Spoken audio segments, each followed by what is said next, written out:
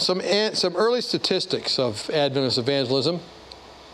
The annual rate of membership increase from 1870 to 1880 was approximately 12%, enlarging the church rolls from 5,440 members to 15,570 members.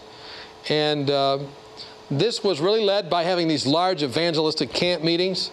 And by the way, camp meetings were always supposed to be evangelistic. They weren't supposed to be these myopic, navel-gazing, rotating of the chair on the Titanic situations we often encounter today.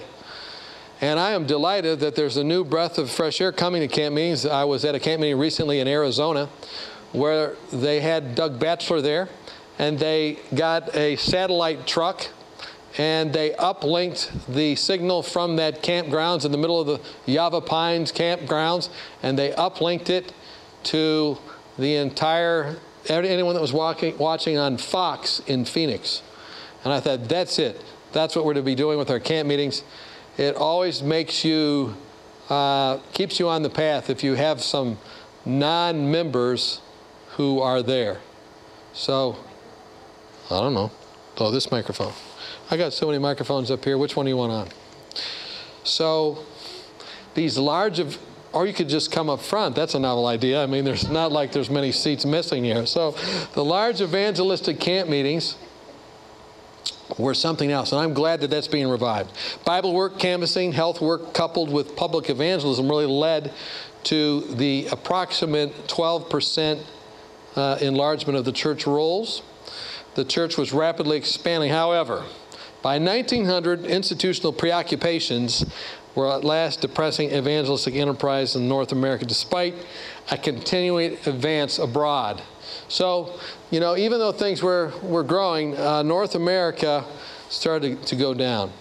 So the early zeal for camp meetings and evangelistic camp meetings, this is my great aunt May. Even though that was going on, this is my great-grandfather's tents for his camp meeting. He pitched it next to the seminary here in Clinton, Missouri, the old German seminary, and he held an evangelistic meetings. At the same time, Conradi was there trying to talk people out of some of their confidence in Ellen White. And they had a big baptism. He baptized 5 of the seminary professors. So it was a pretty interesting story. This is my great aunt being baptized way back there in Clinton, Missouri, by my great-grandfather, Malcolm. The basic method during this period was a proliferation of small one-man tent meetings. Adventist tent meetings were characterized more by small group teaching than by evangelistic oratory before large audiences. So they had this going out with small one-man tent meetings. We do that still at Amazing Facts. We have our evangelists going in smaller meetings and bigger meetings all the time. The evangelistic results, however, began to plummet. Institutional infrastructure continued to expand. So at the same time, the institutions were expanding, evangelism started to fail. However, the institutions were always spoken of in evangelistic terms. You know, had things like Emmanuel Missionary College and College of Medical Evangelists. And at least there was this whole idea that the institutions themselves were to be evangelistic. When Ellen White returned from Australia, sorry you can't see that. That's better, thanks. She began to urge 2 reforms. You remember she had been sent on an extended vacation to Australia. And, you know, she had struggled over that. The General Conference wanted to send her, but they left the final decision up to her. And she prayed over it, and she finally said, I will go where the brethren want me to go. And she went there, and of course, as you know, Avondale College was started there. At the same time, there were several colleges started here. That's why she wrote Testimonies, Volume 6. So if you're planning on starting a school or, you know, all those different kind of things, Testimonies, Volume 6 is a great thing to read. Also, the sanitarium work, a great thing to read.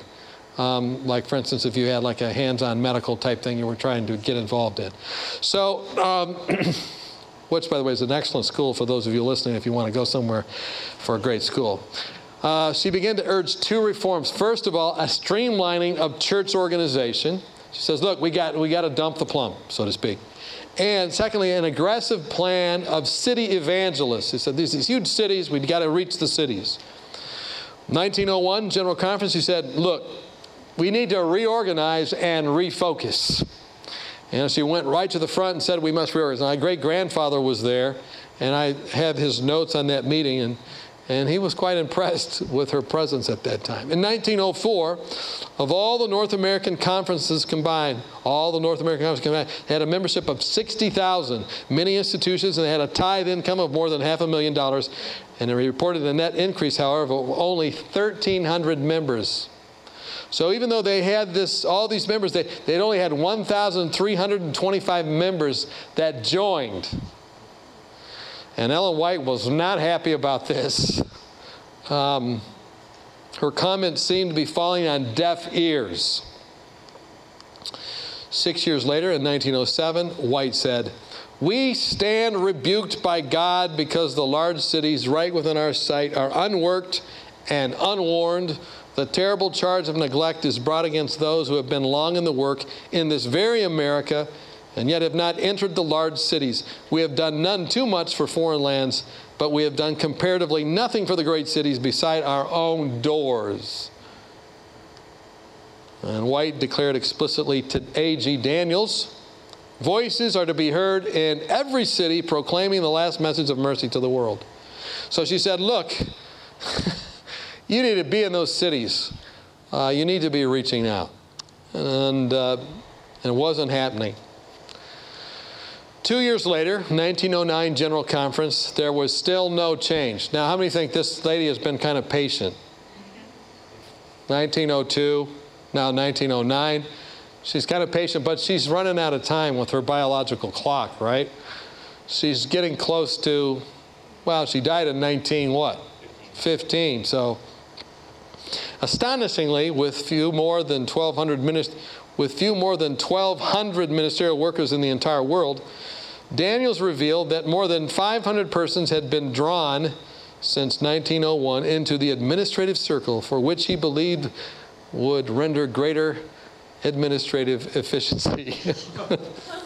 So he thinks this is a great report. We have 500 more people in the office. This about sent Ellen White as nearly ballistic as she could get, right? She just is like, oh man. Daniels was content to report that during the quadrennium, world church membership had increased by 16,000 or 4% growth, but he failed to mention in his little statistical whitewash that the Adventist growth picture in the United States had only increased by 1% per year. So he didn't mention that. Well, scant lip service was paid to White's council to work the large cities, with the session adopting plans that, while good as far as they went, did not emphasize systematic public evangelism. So A.G. Daniels and W.W. Prescott had their own focuses at that time. A.G. Daniels wanted to focus on organizational issues. W.W. Prescott wanted more scholarly search for theological truth. And he did a lot of work, a lot of good work, but he just was studying away.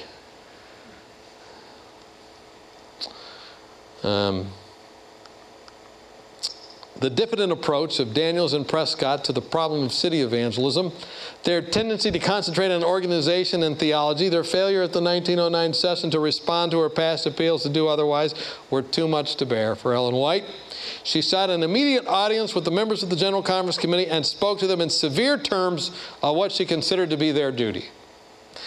How many of you wish that she could be resurrected today and attend the next conference? You know, I think there might be a little whitewashing. By the way, I think it might be different than then. I think we really do focus on evangelism as a church today. We talk about going wide all the time. We sometimes don't go as deep, though.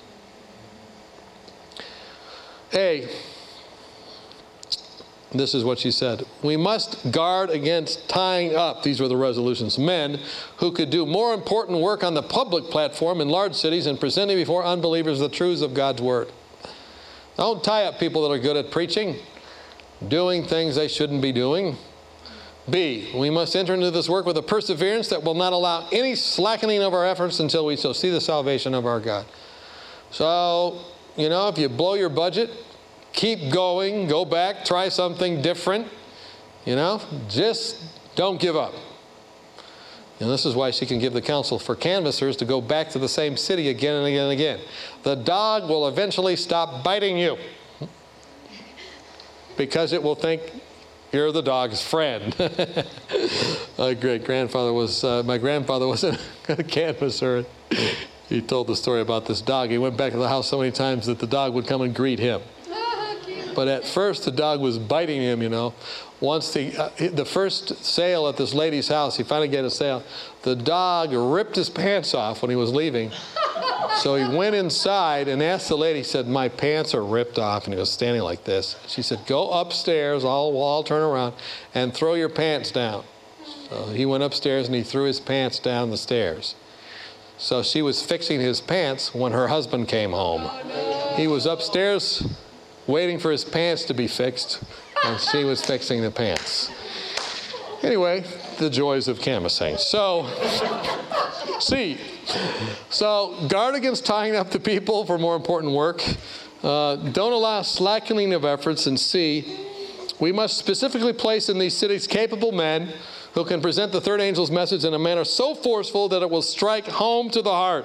Man who can do this cannot afford to be gathered into one place to do the work that others might do. So she said, look, don't put people that can do stuff others can do there. I had an AFCO student in this last session that one of you mentioned to me in the break. He says, I'm a district attorney. Anybody could do this job. Most people could do this job.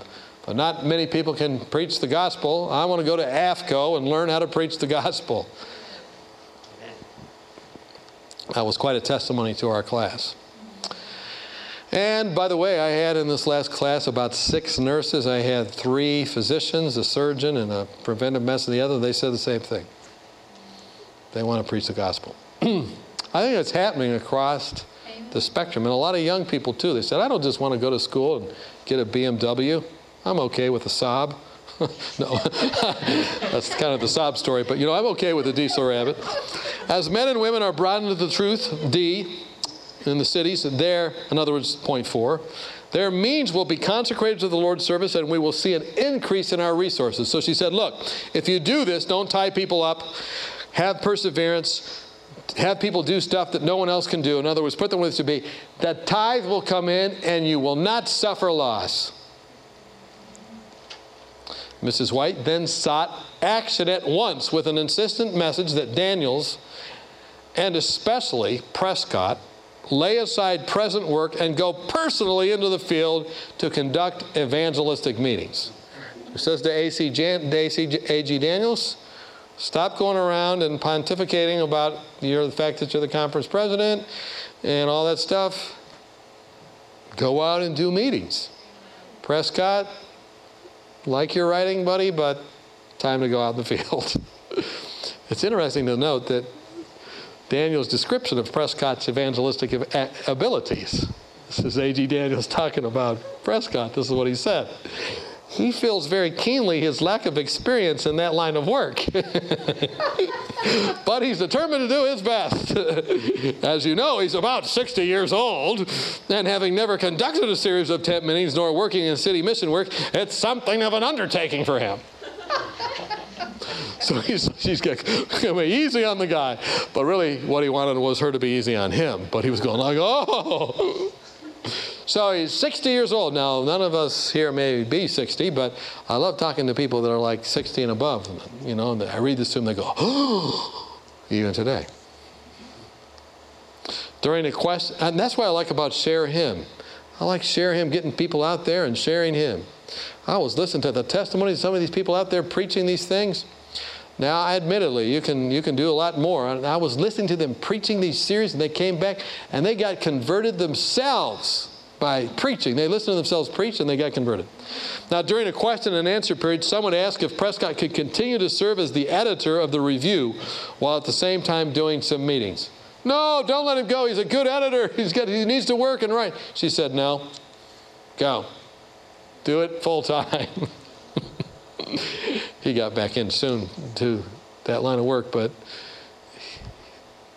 so they were not so happy, and Ellen White decided to dramatize her message. Now, she's not into drama. This was not like a skit or a charade or some kind of, you know what I mean. In other words, actions speak louder than words, and so what did she do?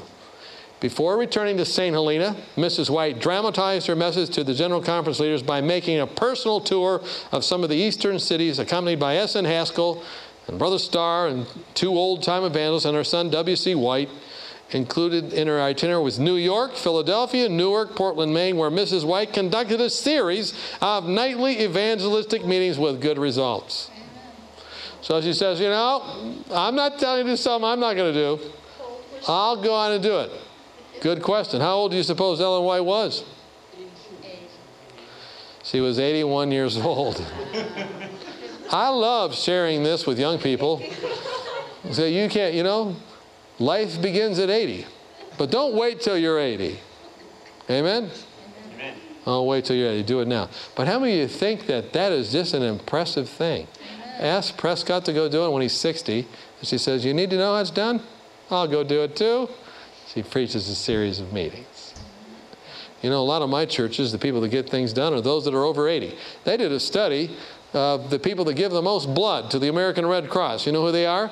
It's the people over 70 or 80 that saw the conflict of World War II. And they're the ones that saw the need of blood, and they got so used to giving blood that they're the ones that still give blood today. But I think we need some young blood out there, right? They shouldn't be giving their red blood cells. We need their white blood cells. They got the wisdom. Amen? They know all the diseases the church has faced. We should be out there on the front line spilling our blood. Anyway, that's another subject. So, what else did Ellen White do besides holding those meetings? Later in 1909, she extensively documented her intense interest in evangelism in the final volume of the Testimonies, Volume 9. So the very last thing she wrote was about evangelism. You read Testimonies, Volume 9, it's like, well, it is an amazing volume. How many of you have ever read that? It's a wonderful volume. It talks about evangelism and door-to-door work, health evangelism, canvassing, city evangelism, lay evangelism, Bible work, holding meetings, public evangelism. And she talked about supporting the work of Sutherland and McGann. See, her big line was, don't do things by proxy, but by personal involvement. Get involved.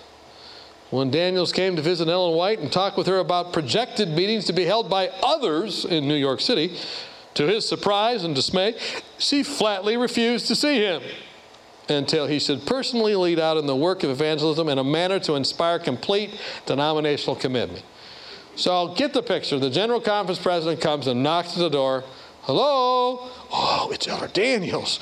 He's here. We'll tell Mrs. White. Mrs. White, Elder Daniels is downstairs wanting to talk to you. Tell him that until he holds a meeting, I can't talk to him. Don't try this at home. And then she wrote about it. When the president of the General Conference is converted, what? He will know what to do with the messages God has sent him. Ooh. So how important is evangelism? It was an issue of conversion. The General Conference president needed a little converting. Personal involvement is something important too. Now notice how Daniels related to her message. She sent messages to me regarding the work in the cities and the eastern cities, and I seemed unable to understand them fully. That's generous. Consequently, I did not do all that these messages indicated that should be done.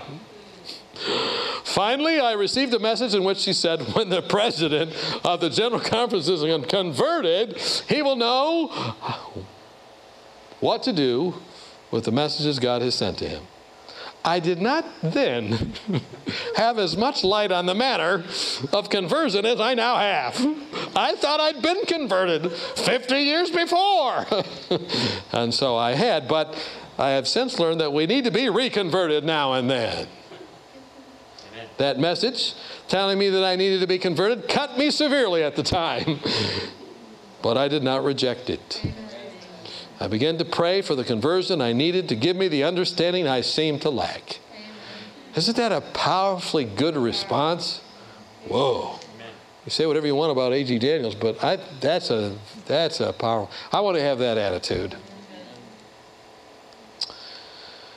At his request, A.G. Daniels was relieved of a long-standing itinerary of camp meetings during the summer of 1910 and plans for an October trip to Australia, in other words, a year, in order to respond to the messages of the Spirit of prophecy.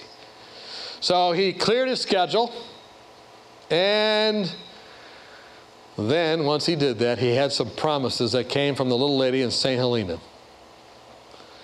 Go forward as you have become, using your position of influence.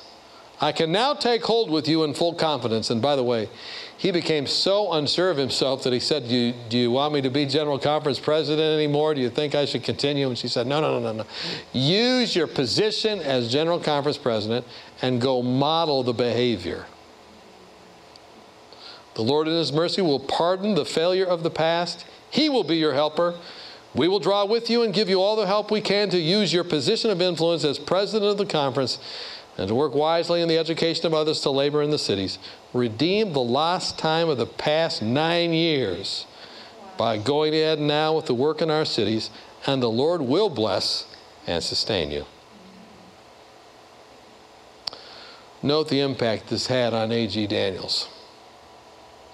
In turning my attention again to evangelistic lines of endeavor, I am something like the old soldiers who hear the bugle call. It thrills my heart, quickens my activities, and gives me delight. So he was getting some gumption in his, or some pep in his step. What did he desire to do then as a result? I wish I could fire the heart of every minister in this denomination with the feeling I have regarding the importance and great value of evangelistic work. He was just warming up. He says, man, everybody's got to do this. What was the impact on North America and the world church of a reconverted General Conference president who began to do evangelism? Conferences in the large cities. These were the recommendations that came from the Fall Annual Council of 1910. They recommended that conferences in which large cities were located establish small training centers where workers of various kinds could remain for a time to receive an all-round training in city work. In other words, coming out of that, they said we might as well start an AFCO or a Mission College or an Arise or a Souls West or South or East or North or... It was also recommended that evangelistic efforts in the largest cities be so conducted as to accomplish as much as possible in the training of younger conference laborers and laymen. So instead of doing it all on his own, he said, look, I need to get involved and train other people. I had a guy in my office the other day. I was in charge of a large organization in the church, and I was talking to him, and I said, so who's your understudy? Who are you training? He says, I don't have anyone. And I talked to someone else and another, I don't have anyone. We've got to be training people all the time, don't you think? If you got on an airline pilot, you got on a flight going from here to Las Vegas, and you looked in the cockpit of this huge jumbo jet and there was only one pilot, would you be a little concerned? You want to have someone that can take over, right? Students in Seventh-day Adventist schools, when they seem mature and promising, should be encouraged during vacations and after graduation to connect with city training schools. That was good. A special course was inaugurated for the training of mature young people who could spend but a short time in school. An 18-week training course. By the way, AFCO is 17 weeks. 17 and a half. An 18-week training course including an amazing variety of studies. History and prophecy and Bible doctrines and pastoral training and Bible work and Reformation history, general history and English and journalism and Greek and hygiene and sanitation and botany and bookkeeping and denominational history. We have all those at AFCO except botany, I think. It's just, an overview of some. A series of ministerial institutes for all pastoral and evangelistic workers. And Daniels said, we're not planning to spend long weeks of systematic study of theology, but the study of the most vital, fundamental questions which have a bearing upon the efficient an efficient, able, successful ministry. Wow. Doctrinal themes, studies on the ministry of the Holy Spirit, ministerial duties and methods of work, not overlooking the personal needs of the workers. He set aside time for prayer meetings and social meetings, which is a testimony meetings basically. In addition, evangelistic meetings for the public were held every evening. So, at AFCO we do that at the end of AFCO, and also at the beginning we have health things out in the community. But every evening, never far connected from, that's where you get in trouble. If you're not always actively witnessing, that's where you get in trouble. When David stayed home and sent the kings out to war, that's where he got in trouble. What was the result? What was the result of Daniel's renewed commitment? January 8, 1914. Not too long till Ellen White would die, but notice what has happened. He reported, "A deep religious revival and reformation are in progress among our people. It is difficult to tell just when and how this revival began. It seems to have begun in the very earnest appeals of the spirit of prophecy during 1909 in behalf of the millions of lost souls in the great cities." So he says, well, that's where this revival began. Now, an outside source, the Christian Advocate, November 4, 1915, had this to say. There are 125,844 Adventists, and the net gain last year was 10%. What had it been? 1%. Now it's 10%. Whoa! How many think that's a pretty good jump? A 1917 survey revealed that during the year, major evangelistic campaigns had been conducted in more than half of America's 71 cities of 100,000 population or more, and plans were afoot to cover the rest by the next year or so. Wow. That's great, wasn't it? In 1917, evangelistic successes brought membership gains to a peak increase of, notice this, 19% over the preceding year.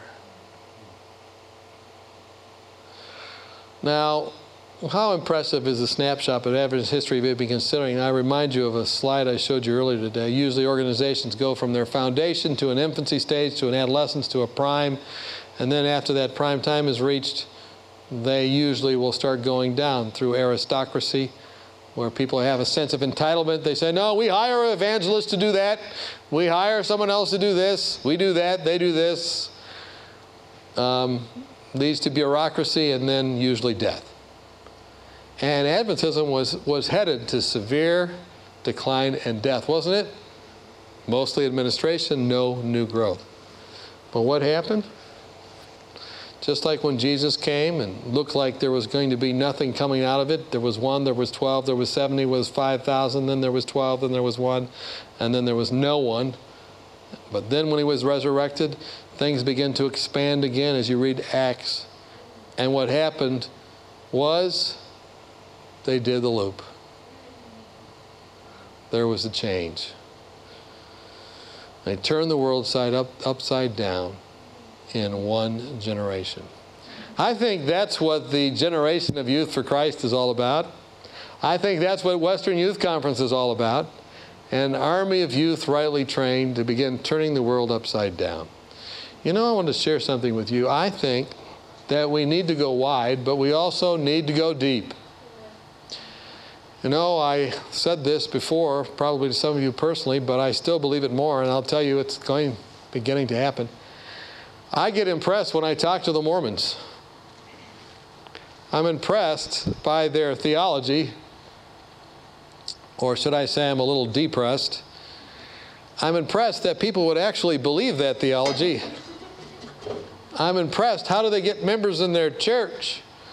I mean, they've come to my house and they start out with the most amazing things. Baptizing people for the dead, all these different things they'll tell you right on the first visit. And still they get people joining their church. How do they do that? They have 50 or 60,000 people going door to door right now while we're sitting here in the relative comfort of the commodious chapel at Weimar College with the new padded seats. And they're out. The young ladies go for 1 year. because they need to get back and have babies so that the disembodied spirits can have a place to live. And the young men go for 2 years. And they go to these schools all over the world that are coupled with language schools. And they learn about their faith, and they usually have about 8 points, and they start out with the most objectionable point, and they go right down, and they find anybody and anybody that will listen, and they love those people, and they reach out to them. And they have an amazing network. How many of you think we should do something like that? Amen.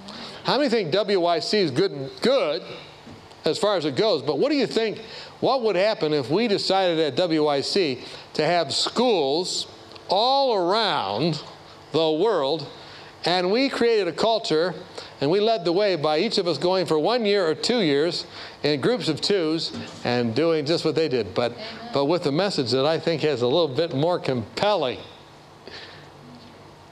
How many think that would be an amazing thing? By the way, you say, well, that could never happen in the Adventist church. You know, it didn't always happen in the Mormon church. It was in 1970-something that the idea was first hatched. And from 1970 until now is only about how many years? 38 years. How many of you think that something like this could catch on? Amen. And I think it should.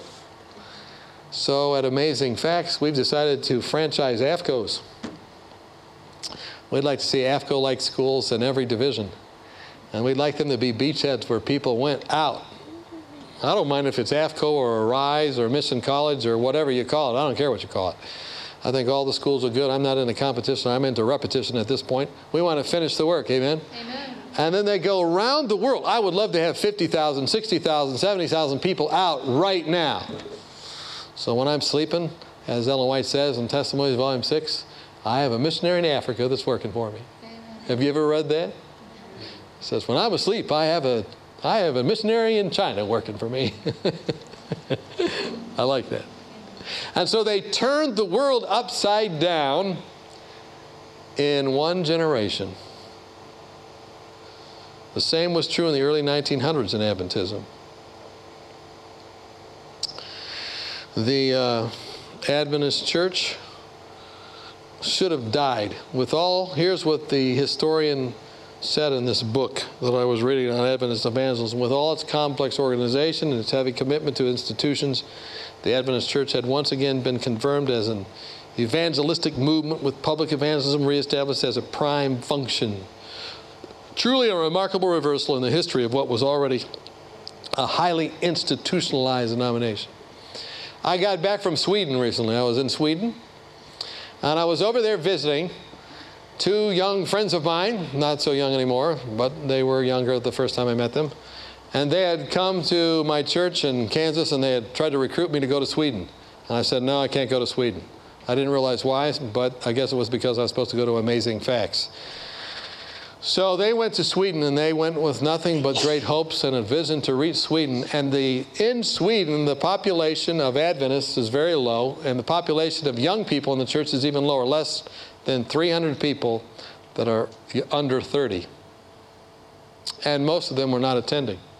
And so they went over there, and they started to do just basic things, basic evangelism, but they coupled with it a media ministry where they would tape it and film it, and then they would show what was happening in their little local church, a tiny little church. And I thought it was pretty tiny when I got there. They had about 30 or 40 when they first got there. When I was there, they had about 100 people, and I thought, this is a pretty small church. But then I heard that the cathedral down the road had a budget of $6 million a year and a staff of 40 people, and at services they usually have about 37 people. And about 30 of them are the staff. And then I learned that really money doesn't really matter that much. You can throw money at things, but if you have no message and no vision. You see, in Sweden they're concerned because they had this whole idea that tolerance was the biggest truth. And that worked okay until everybody came from the Islamic countries and they drove a truck through the door of tolerance but became intolerant of others. And so the government itself said in 2000, we have to republish a book and get it out there for people to read so they can know who they are. And guess what book they published? The Bible. So all the billboards were printed with books of the Bible and all this in 2000. And they started saying they had a reading campaign to try and get people to read the Bible. They put pictures on the Bible of people with little to no clothes to try and get their attention. Not a marketing technique I think we could probably emulate, but they were doing anything to try and get their way, get them to read the Bible. Now that's the milieu these young people went over in. And what they did, they just put on the air cooking schools, Bible studies, depression recovery programs, all these different things. They put it on the air. Guess what happened? That depression-laden society that had lost its way in understanding who it was or where it was going, the people of that community, those communities, as they flipped and channel surfed through all the channels, they saw this one channel that was giving something worthwhile. And they looked at it and they said, wow, that's something. And they started to listen to it. And they started to go to Adventist churches. Amen. And the growth in Sweden had gone down for 18 years. But in the last 2 years, they've had Amen. 80 baptisms. Amen. And I got to see a number of them right when I was there. It was amazing. It was electrifying. Big things are happening in Sweden. I believe that's going to be a place of growth. Amen. I believe people are going to, many more people are going to come into the church. You know why I know that? I was preaching there. We prayed for a good long time before the services began that morning. And there were these people that were in their 40s and 50s and 60s that were saying, this evangelism stuff doesn't work, you young kids. Listen, I didn't know what they were saying, but people translated what this one lady was saying. And so we just went and prayed some more. And we prayed, and I was preaching, and I made the appeal after my sermon. The title of my sermon was, Are You Normal? And I made this appeal at the end of my sermon, and 4 people arose. And remember, people never respond to evangelism in Sweden. That's what the kids were being told. And my quip was, that's true, they don't, if you don't do it. So I finished the appeal, and we were praying, and 4 people came forward to the front. Now, what I didn't know about those 4 people was that they had never been in an Adventist church before. Amen. And they had walked off the street that day. Amen. And they had heard the message, and they came forward. Amen. And since that time, they studied, and I've been there a number of months ago, they studied, and now they've been baptized into the church. There's nothing like it. And so Sweden has done the loop. Isn't that great? I believe God is wanting to do big things. Can it happen again? I believe it will. If it's God ordained, it will be God sustained. And it is happening. Paul Ratsara, president of the South Africa Indian Ocean Division, who was a guest at GYC, said his division is targeting Johannesburg, South Africa, with a population of 3.2 million for evangelism. The focus is training lay members to become soul winners. Why do you suppose he was invited to GYC? Because this is what he's involved in. And they begin to pray. Following his presentation, Mark Finley added that in one Southern African Indian Division Pastoral District, 273 members scattered in a few small churches were empowered for evangelism through prayer and training. They began holding evangelistic meetings with 3,000, and 3,000 people were baptized by the end of the first series. 2.5 years later, the district membership had grown to 21,000 members. You say, oh, that's in South Africa. That could never happen here. Well, it is happening not only here but other places in India. Roger Stone and his wife over there working with Amazing Facts are founding orphanages, and they're training ministers like I mentioned in the earlier presentation. He can't preach to anybody over there. He's disallowed to preach in these Hindu villages and all these different things, but he can teach. And he's teaching over 350 ministers, and he's also teaching a bunch of ladies. And these ladies can go where none of the men can go. They're going into these forbidden Hindu places, and they're going in and they go out, and they're reaching out, and people are responding all across India. Amen. And they're responding to the message. I think it is happening. It is happening. Dwayne McKee, who was the president of Arizona Conference, where he just invited me to speak at the camp meeting. Now he's at the union level in that union. He highlighted the transformation that had taken place in the Arizona Conference over the last 4 years. They went from a conference that was having to lay off pastors to having a 47% tithe increase. How many think that's pretty good? 47% tithe increase. They've invested in evangelism, and it appears to be paying off in some amazing ways. Their conference has held some 900 evangelistic meetings, 700 in Arizona and 200 overseas, and the results are in. What happened there? The Pacific Union's growth rate had been 1%, and the Arizona Conference during that same time had grown by 17%. Does it happen around the world? Does it happen in America? I was there in Arizona. I didn't believe these numbers, but I was just there, and I talked to the people. How did this happen? What was going on? And they talked about the small in-house groups that they held. These are not big evangelistic meetings. This is like a meeting in a home. That's how they got those big numbers. And they just invite someone down the street, and they just study with them. And that's easy to do. Could you do that? You could do that. You say, I'm in school. Yeah, good. The people you're in school with are the people you should reach out to. They're the ones that you're to minister to, right? I had some of my best Bible studies when I was in school. Seems that when you're more busy, you get more done. So, like I said earlier, I love working in Amazing Facts. It's a collection of former felons, cavemen, serial sinners, and bad apples, to add myself to the mix. But God is wonderfully changing, and He wants to see more amazing facts. So what about you? What about us? We've talked about restoration in our first talk. What about you and health ministry? What about you in your own life? We've talked about education ministry. We've shown how Sutherland and McGann explicitly lived by every word of God, and they changed the world in their generation, and there were institutions and there were things that went round the world. And we saw how Ellen White said that could happen again. What about adoration? How many of you don't want to go the way of the emergent church, but go the way of the detergent church?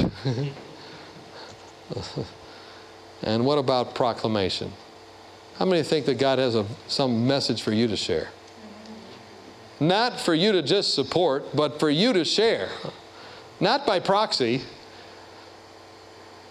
Remember what Ellen White said to A.G. Daniels? When the General Conference's president is converted,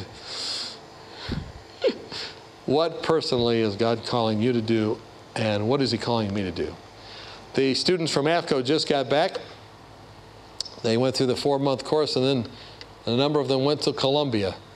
Some of them were in my preaching class, and I got to tell you, I was concerned when they went down there. But I said, no, God's going to bless. And every single one of them had baptisms. Amen. People that made decisions, they came back. And I think even more exciting than that is the fact that the union president said, how can we get a school like this down here? Amen. They want to not just go deep, but they want to go wide. They want people to be trained in that part of the world. And I think that's good news. So what about you, and what about now? You might be saying, I really haven't followed through like I should. But I like this quote from Christ Object Lessons, page 332. If you've made mistakes, you certainly gain a victory if you see these mistakes and regard them as beacons of warning. Thus you turn defeat into victory, disappointing the enemy and honoring your Redeemer. You remember the story of John Newton, who wrote that wonderful song, Amazing Grace. He was a slave trader, and he had been responsible for misery to untold thousands of people. But when God got a hold of his heart, he completely changed. And his disappointment, his disappointing of God turned into an appointment. And the rest is history. And I can just start with a changed heart. If any man be in Christ, he is a new creation. Old things are passed away. Behold, all things are become new. The change can begin in your heart or in the heart of someone that's listening. So the real question is, where are you on the graph? Wherever you are, if you're alive, or if you can hear me speaking, God can help you do the loop. And you can go, turn the world upside down with and through the help of Jesus. Amen. Let's pray together. Father in heaven, today we're thankful that we could just develop over these brief 4 hours your ministry and your methods of restoration, education, adoration, and proclamation. Help us not to just talk, but now to do. Help us not to just sit, but to stand up. Help us not to just come, but to go. And in our own lives, just make it clear as to what you would have the next step be for us. Fill us with a holy boldness.